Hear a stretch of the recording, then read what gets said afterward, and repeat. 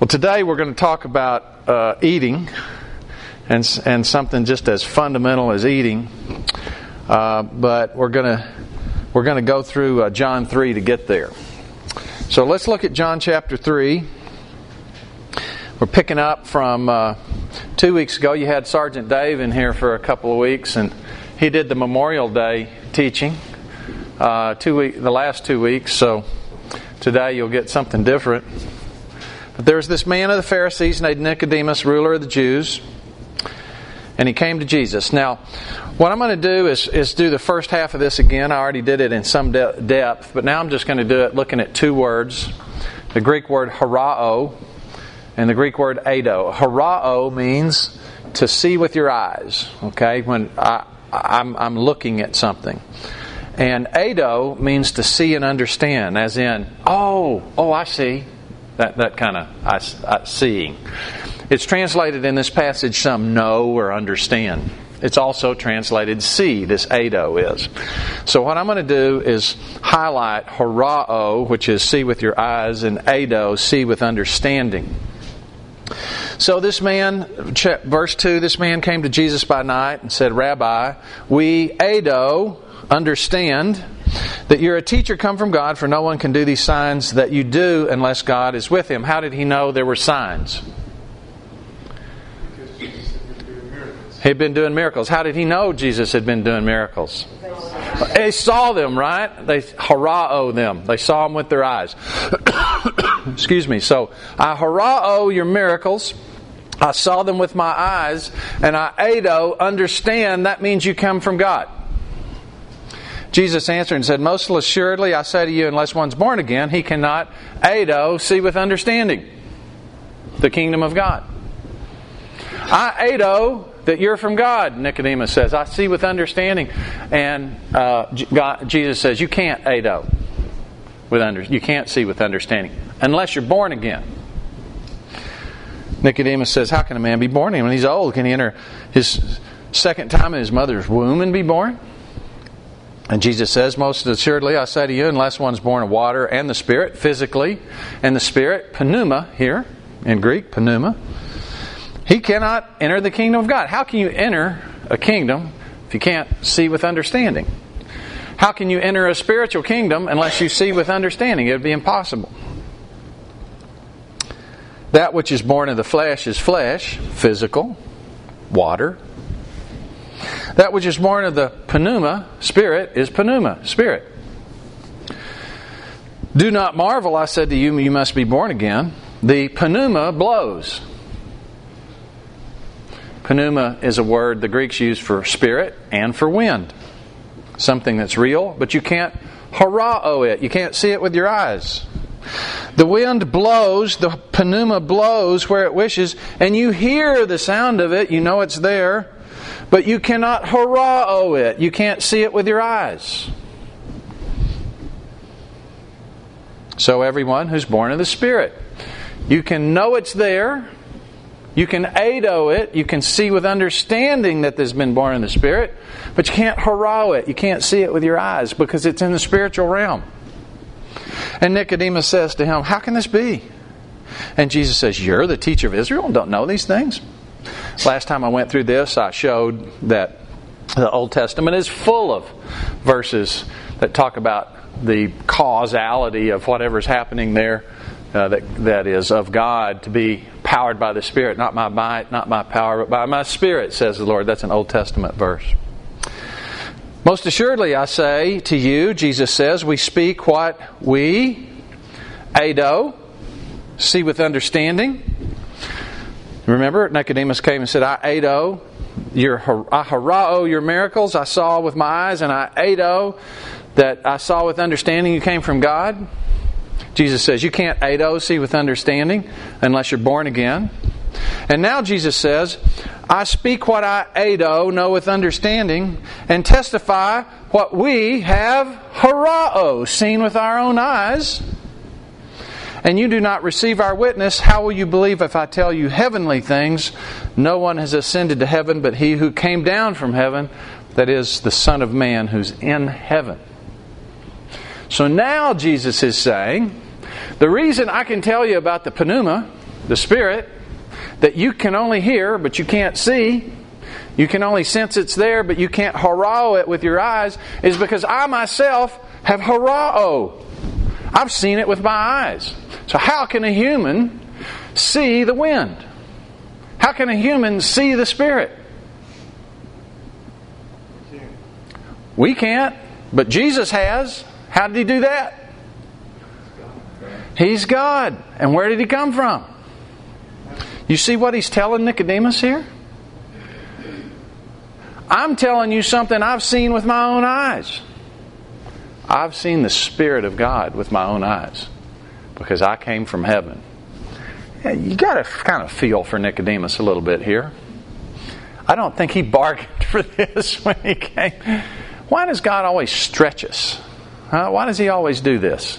You want to know some, and so He really stretches you. Why would He do that? Well, we'll get to that. And so then that begs the question, well, if you're God and you're in heaven and you've seen the Spirit, why in the world did you come down here to be a man?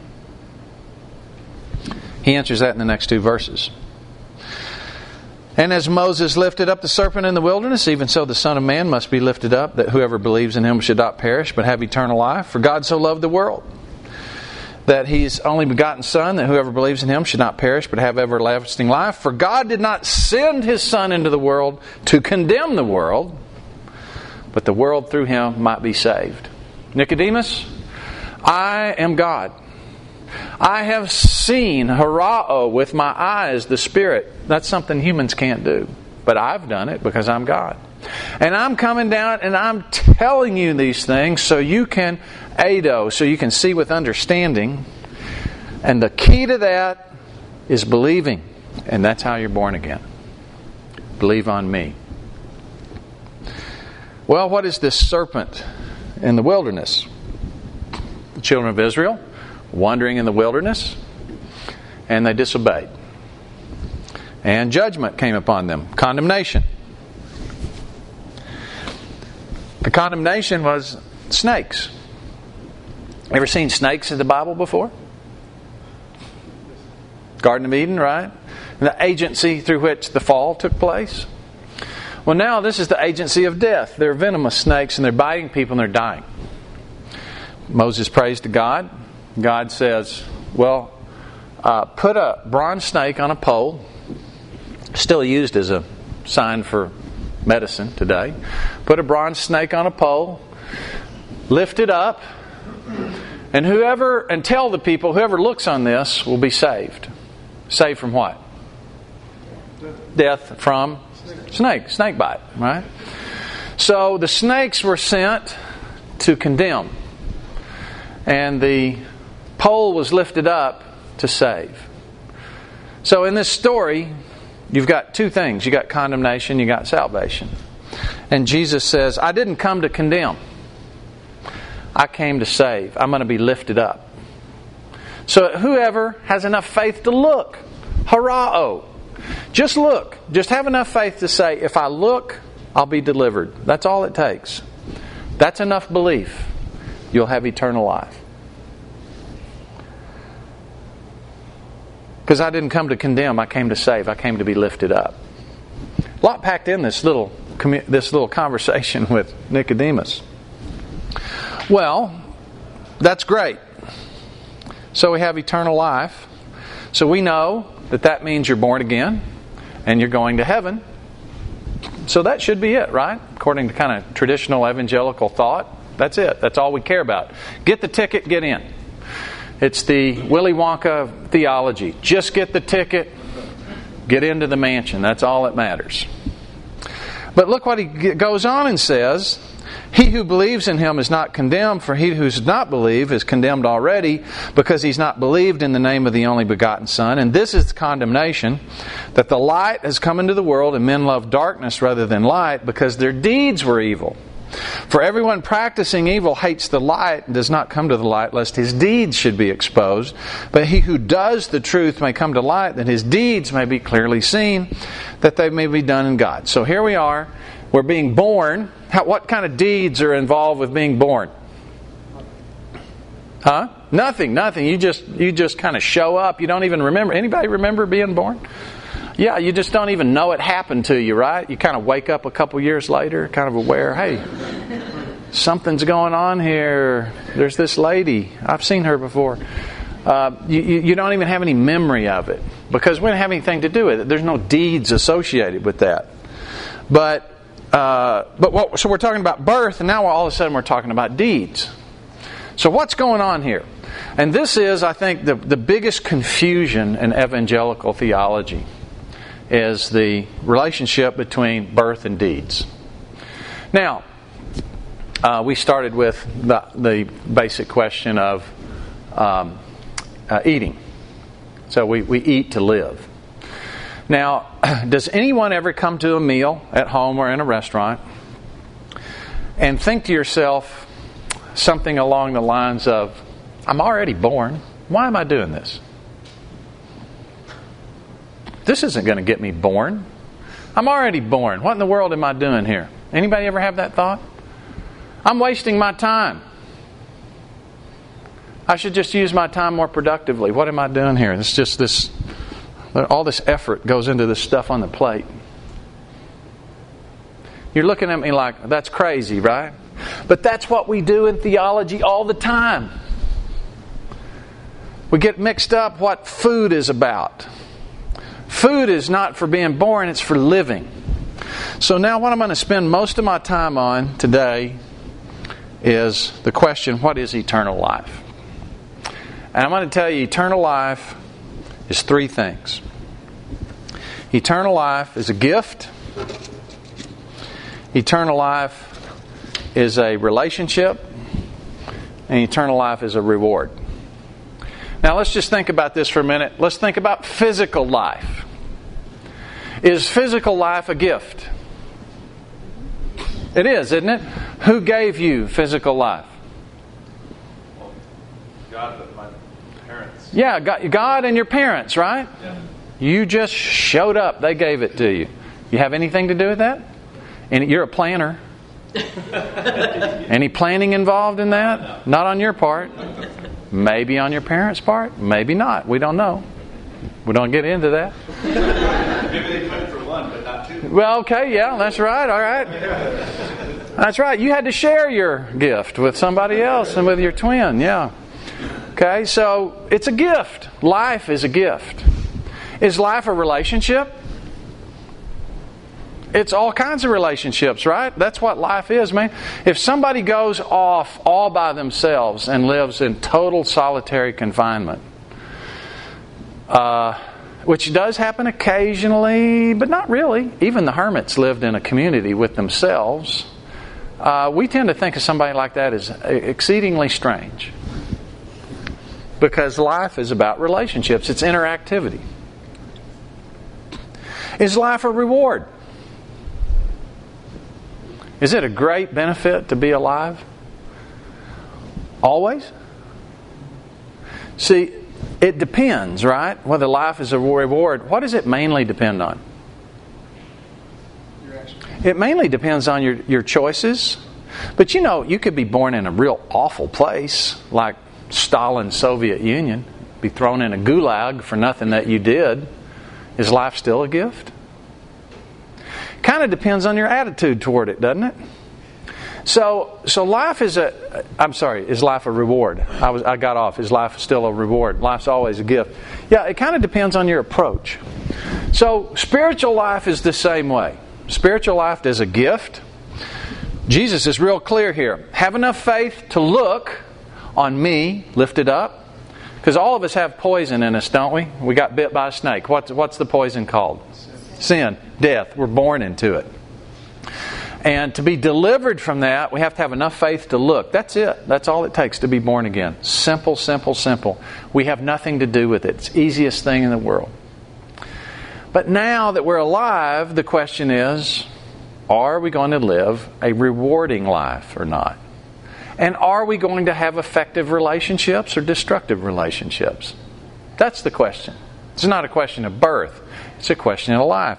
And eternal life is all these things. Let me show you this. Let's look at John 17. John chapter 17. This is at the end of Jesus' ministry, so he's about to go into his passion. And he's praying. This is a really fascinating chapter where we get to listen in on him talking to his Father. So Jesus spoke these words, lifted his eyes to heaven and said, Father, the hour has come. Glorify your Son, that your Son may also glorify you. As you've given him authority over all flesh, that he should, what? Give eternal life to as many as you have given him. So, eternal life, it's a gift. And this is eternal life, that they may know you. It's a relationship. And life at its root is a relationship with God. Let me show you the very first usage of know, gnosko is the Greek word there in the New Testament. Go to Matthew 1, verse 25. Matthew 1:25. Let's start in 24. Then Joseph, this is Joseph and Mary, being aroused from sleep, did as the angel of the Lord commanded him, and took to him his wife. So Mary is already pregnant, but he goes ahead and takes her as wife, even though that's against Jewish custom, and did not know her until she had brought forth her firstborn son. Did not have physical intimacy with her, sexual intercourse with her. That's the first usage of this word in the New Testament. Eternal life is to know God in the most intimate possible ways. Now, sexual intercourse is used in coarse and horrible ways, rape, prostitution. There's no real relationship there. It's more of an abuse. So it's not the act itself that is at play here. We're not talking about sexual intercourse. We're told that something much better than that replaces it in the new earth. What we're talking about here is the intimacy of a husband and wife. And there's nothing more intimate. And that's what he's saying here. That this is eternal life, that you know God. Now, even in physical life, the most rewarding part of life is what we do together and the things we do. If you do something really amazing and can't share it with somebody, it just kind of is the pits. I love the book Robinson Crusoe. If you have a teenage child, you should read that book, the unabridged, out loud to your child and talk to them about it. It's awesome. And it's a story about a teenage kid, a teenager, 18-year-old, has these godly parents that really pray for him and want him to just live a godly life. And he decides, I'm going to go off and live my own way, and I'm going to be a sailor and live a worldly life. Breaks his mom's heart.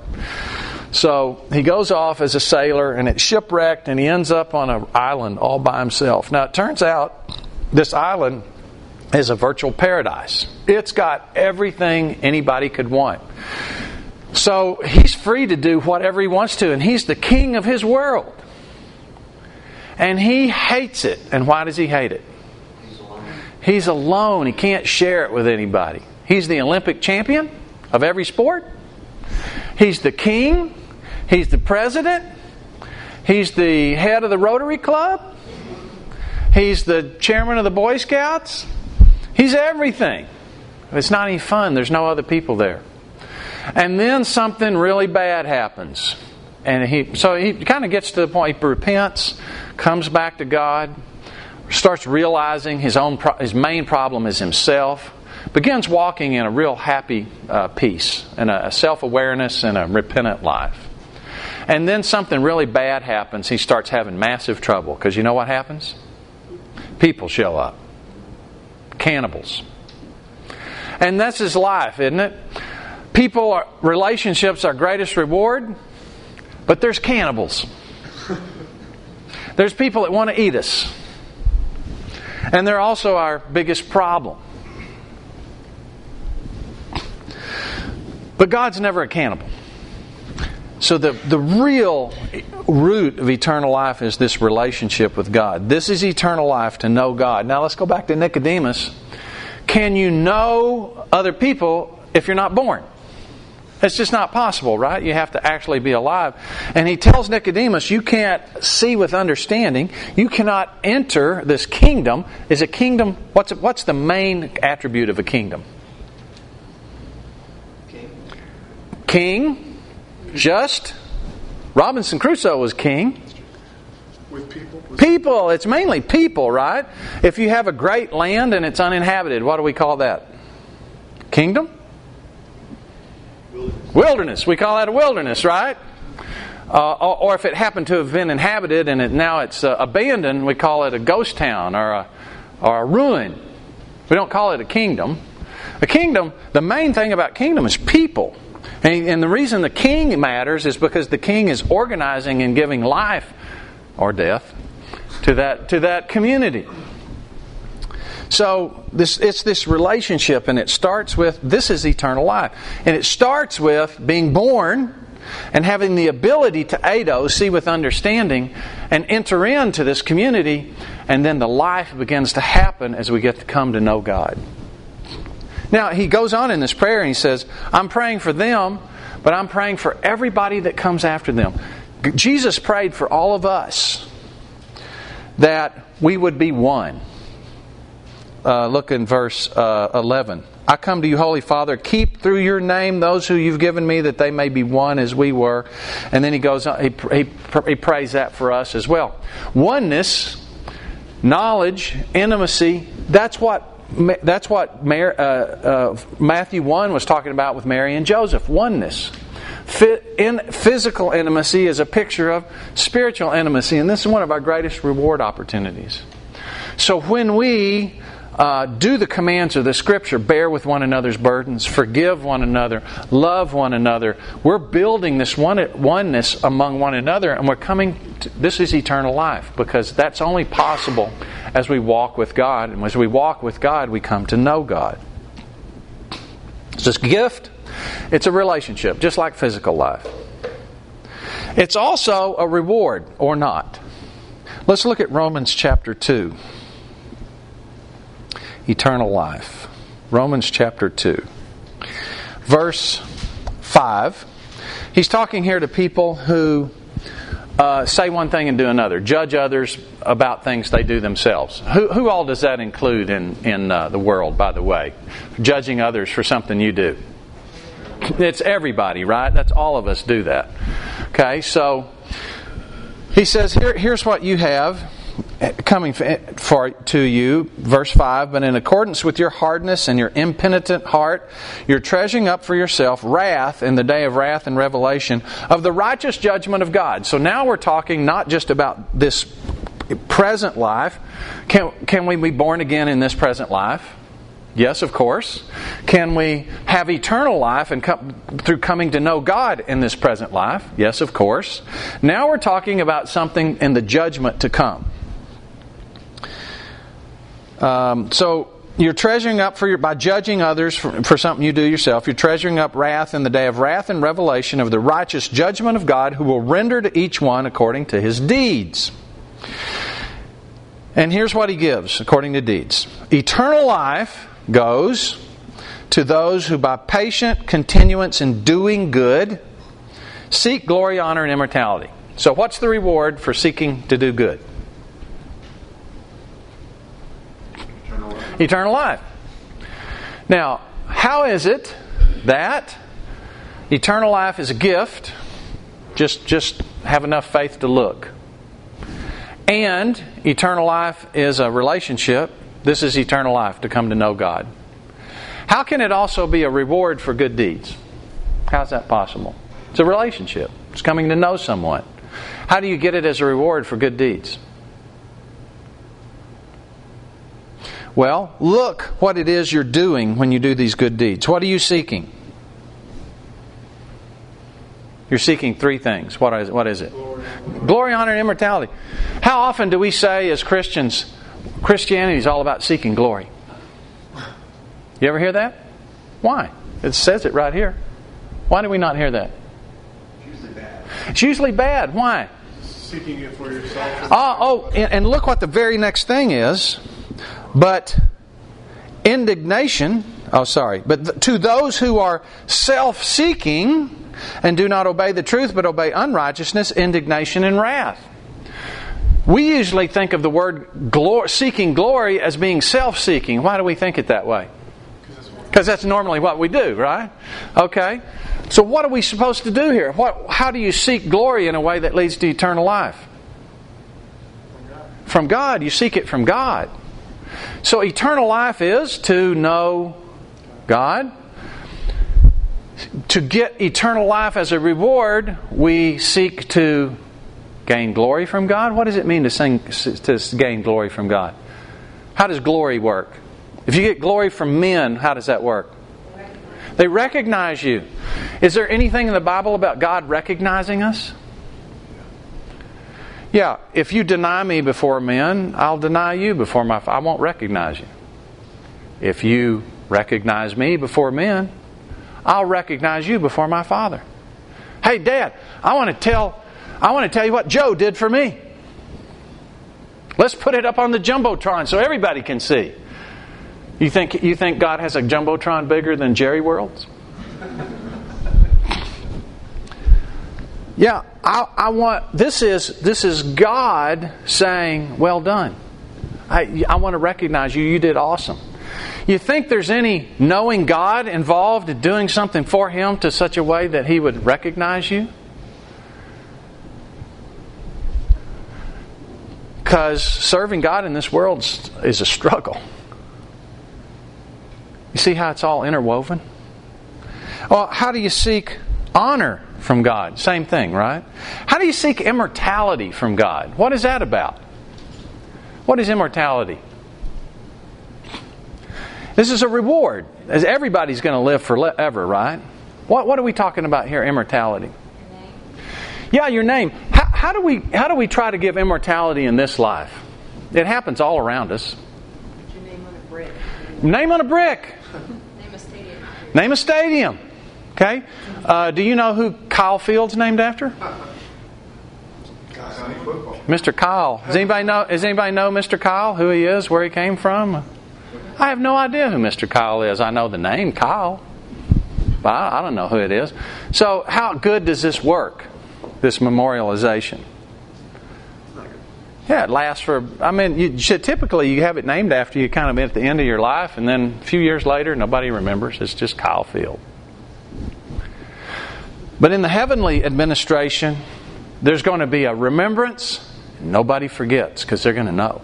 They're going to know you, and they're going to know God, and they're going to remember. You know why I know that? Because the Bible tells us. And Jesus says, if you'll do this for me, I'll put a pillar in the temple. Nobody's ever going to forget. So as we do these good deeds, which only can be done in service and obedience to God, we get to know God. And we're actually building eternal life now, coming to know God now. And we're getting a reward now. Let me show you. Let's see. Do I have that written down? I don't have it written down. Can't remember where the verse is. But when the rich young ruler comes and says, hey, I want eternal life. Which, by the way, I think he's mainly talking about now, in this present life when he says that. Because Jesus says, well, obey all the commands. And he says, well, I've done all that. And he looks at him and loves him, the Mark passage says, and says, well, you lack one thing. Sell everything, come follow me. And he goes away sad. And Jesus says, man, for people that trust in riches, it's impossible for them to enter the kingdom. Because you can't serve God and money. And if you're not serving God, can you come to know God? Can't really do it. So you can have the gift. I mean, you can be born. There's nothing involved in born. There's no deeds involved in being born. But if you're going to have the reward of life and the relationship of life, you can't. If you're going to trust money and seek glory from other people, it just doesn't happen. You're losing those two benefits of eternal life. So at the end of that, the disciples, who it says are amazed by this teaching, because the way they thought about it, eternal life means getting even more stuff. Okay, the prosperity gospel and all that. It was alive and well at that time. So they said, well, how can anybody get in? He said, well, they can't really, actually. If you're rich, you can't get in on your own, but through God, everything's possible. And they said, well, we left everything and follow you. What do we get? And Jesus says, well, you're going to get to rule the 12 tribes of Israel, which is what they wanted. You're going to have to be martyred first, but, that's a small price to pay. But I'll tell you this, he says, no one gives up anything for me. Money, mothers, brothers, sisters, houses, money, land. Yeah, I think that's it. Mothers, brothers, sisters, houses, money, land. But that I'll pay them back 100-fold in this life. So you lose your mother because of for following me, he says. So if you lose your mother for following me, what does he promise you'll get back in this life? 100 mothers. Now how does that work? Well, what is eternal life? It's a gift and relationship. The body. I've seen this happen. Where you all of a sudden got all these mothers around you when you need them. It's happening to Micah right now, isn't it? And she still has her mother. Okay? So, mothers, brothers, sisters, houses, money, land. I've got to go to people's property. Amazing things. I've gotten to go to places that I would never think of owning because people invited me because I was their friend. This is part of the benefit of life. And he says 100-fold in this life and in the age to come, eternal life. Because when we walk with God and endure the tribulations of this world that come along with it, we come to know God. And somehow that compounds into the next world in a way we're told about, but we're also told we can't really comprehend it. But it is a big deal. So, eternal life is a reward. It's a gift. It's a relationship. It's a reward. So let me just focus in on these two words, eternal and life, real quick. First, let me do eternal. It's the Greek word aionios, A-O-N-I-O-S, and it doesn't mean infinity. Okay, we tend to think of, because of our Greek mindset, eternal means, the figure 8 sign, forever, no beginning, no end. That word does not mean that. It never means infinity. It can mean from now on. But it can also just mean a period of time. Let's look at Romans 16:25, and I'll show you this. Romans 16:25.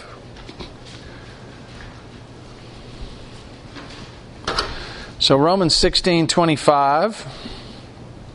Now to him who's able to establish you according to my gospel and the preaching of Jesus Christ, according to the revelation of the mystery kept secret since the world aionios. Okay, so the translators here have translated that began, but I think I like the way Young's literal translate it. Every time the word aionios pops up, he puts in the phrase to the age. To the age. So the context will determine what age we're talking about. And it seems clear to me some of the times we're talking about the age that goes all the way into the new earth. And we may be talking about the new age beginning at the judgments of Christ and going into the new earth. And we may be talking about the age beginning at the first of the Garden of Eden and through the end of the world. You just have to kind of use the context to determine the age is. When do you think aionios in John 3 begins? The age. What age are we talking about in John chapter 3 with Nicodemus? You must be born again. Huh? The beginning. Starts at the beginning. What's the beginning? When you're born again. Yeah, what's the beginning of the Brian age? You got Iron Age, Bronze Age, Brian Age. What was the beginning of the Brian Age? Yeah, when you were born, right? That was your beginning of your age. When is that going to end? When is there not going to be a Brian anymore? Well, it's not going to end, right? Well, at some point in this world, there'll be an age for the Brian age in this body, and then there'll be another age. Well, it's the same thing. It's the same thing here. Eternal life begins with our spiritual birth, and then we have a life on this earth, and then we have another life at the end. And there's relationships in this life, and those relationships and the quality of them are going to depend on what? What's it going to depend on? The quality of relationships in this world. What's it going to depend on? Us. Yeah, what's it mainly going to depend on you doing? How you interact. Yeah. Well, you're going to have one kind of relationship if you're serving others. And you're going to have another set of relationships if you make everything about yourself. Right? What kind of relationships are you going to have if you make everything about yourself? Convenience. You're going to have relationships of convenience. There's a great John Grisham book called The Testament. And it starts with this uber rich guy. And he's got tons of relationships. And all of them revolve around one thing. They all want his money. That's all it is. And he just hates his life. So he has one relative that's never grubbed for his money. And it's a missionary for New Tribes Missions, niece.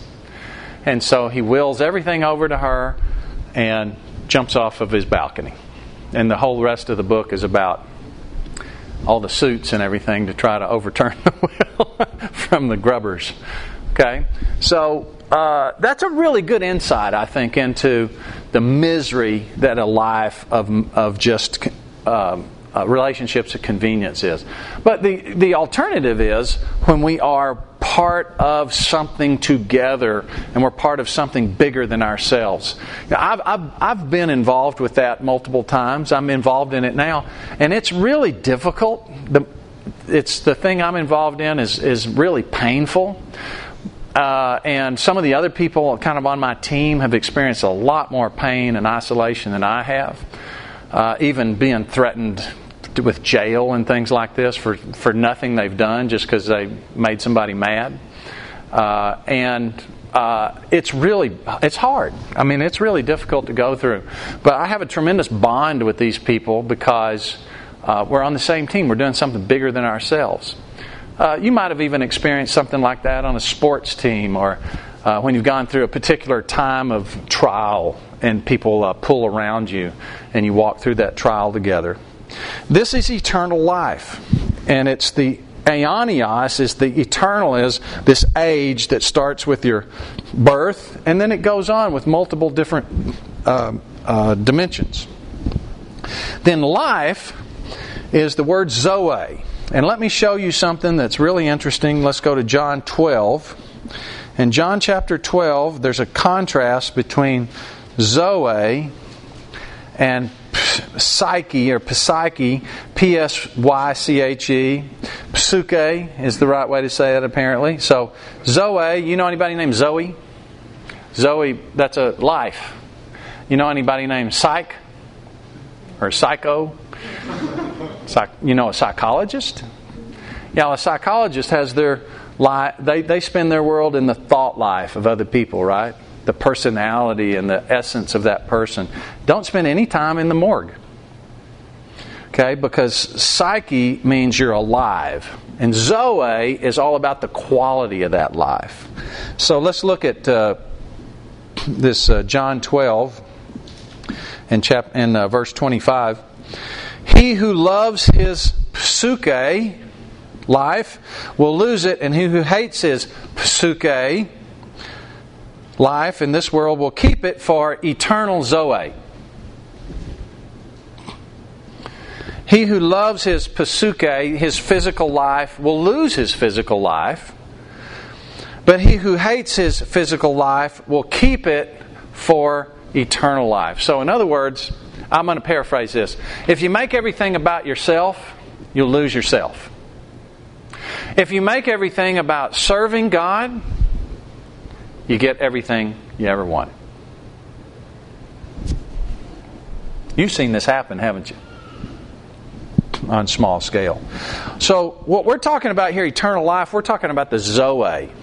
You know, everybody, believer, non-believer, exists for all of eternity. Have you ever thought about that? And everybody goes to heaven, quote unquote, when they die, right? Where's the great white throne judgment? All the people that didn't receive Jesus. It's in heaven. Everybody's there. The difference is their relationship. Because eternal life's a relationship. And if they don't have a relationship, they can't know God. And that's the beginning of the end.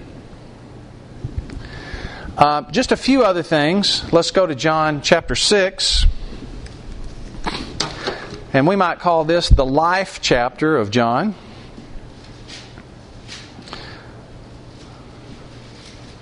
John chapter 6. Starting in verse 27. These people come to him and say, "Hey, if you're the Messiah, feed us manna. Like they did in the wilderness. That'd be really cool. We wouldn't have to farm anymore. It'd be awesome. Chicken in every pot. Well, I'll take money from other people and give it to you."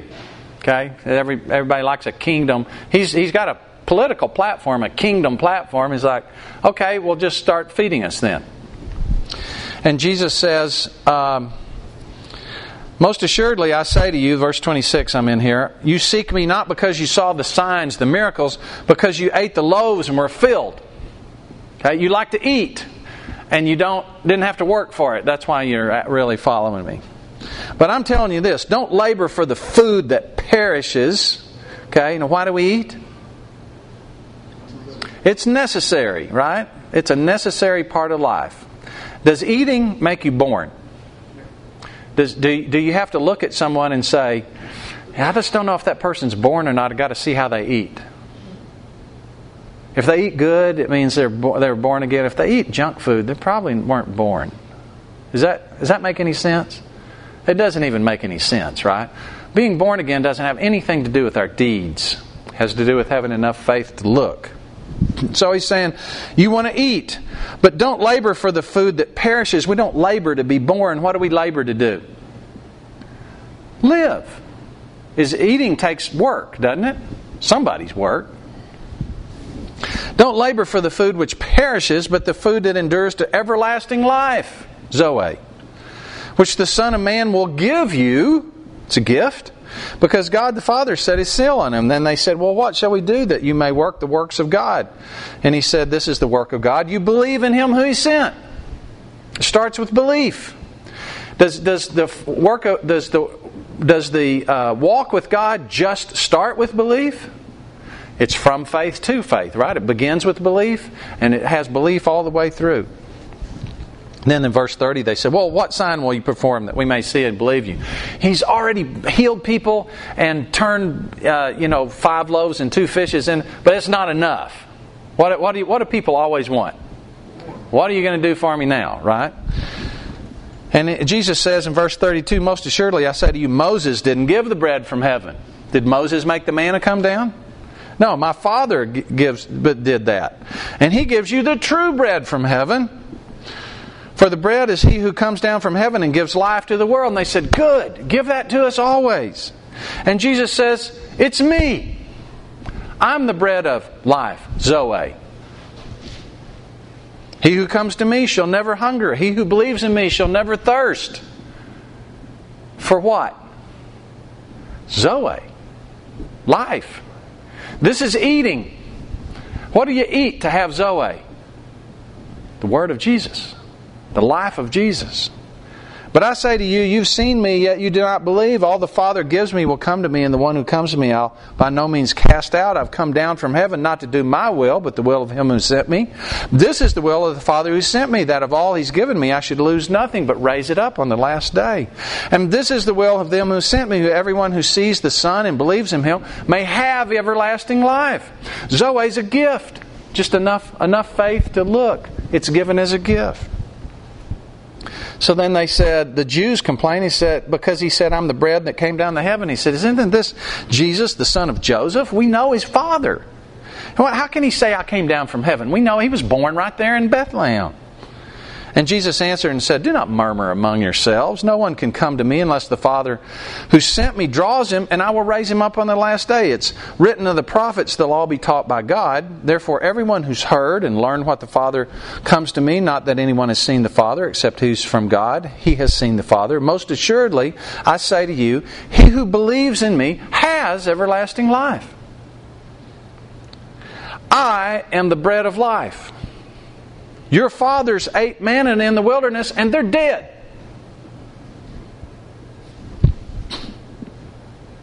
This is the bread that comes down from heaven, that one may eat of it and not die. I am the living bread which come down from heaven. Anyone who eats of this bread, he'll live forever. And the bread I'll give is my flesh, which I shall give for the life of the world." And then the Jews quarreled among themselves and said, "How can this man give us his flesh to eat? Is he a cannibal? What's going on here?" Then Jesus said to them, "Most assuredly I say to you, unless you eat the flesh of the Son of Man and drink His blood, you have no life in you. Whoever eats my flesh and drinks my blood has eternal life, and I will raise him up on the last day. For my flesh is food indeed, and my blood is drink indeed. My blood abides in me, and I in him." Verse 57, "As the living Father sent me, and I live because of my Father." All these words are Zoe. "So he who feeds on me, I will live, Zoe, because of me. This is the bread which came down from heaven, not as your fathers ate the manna and are dead.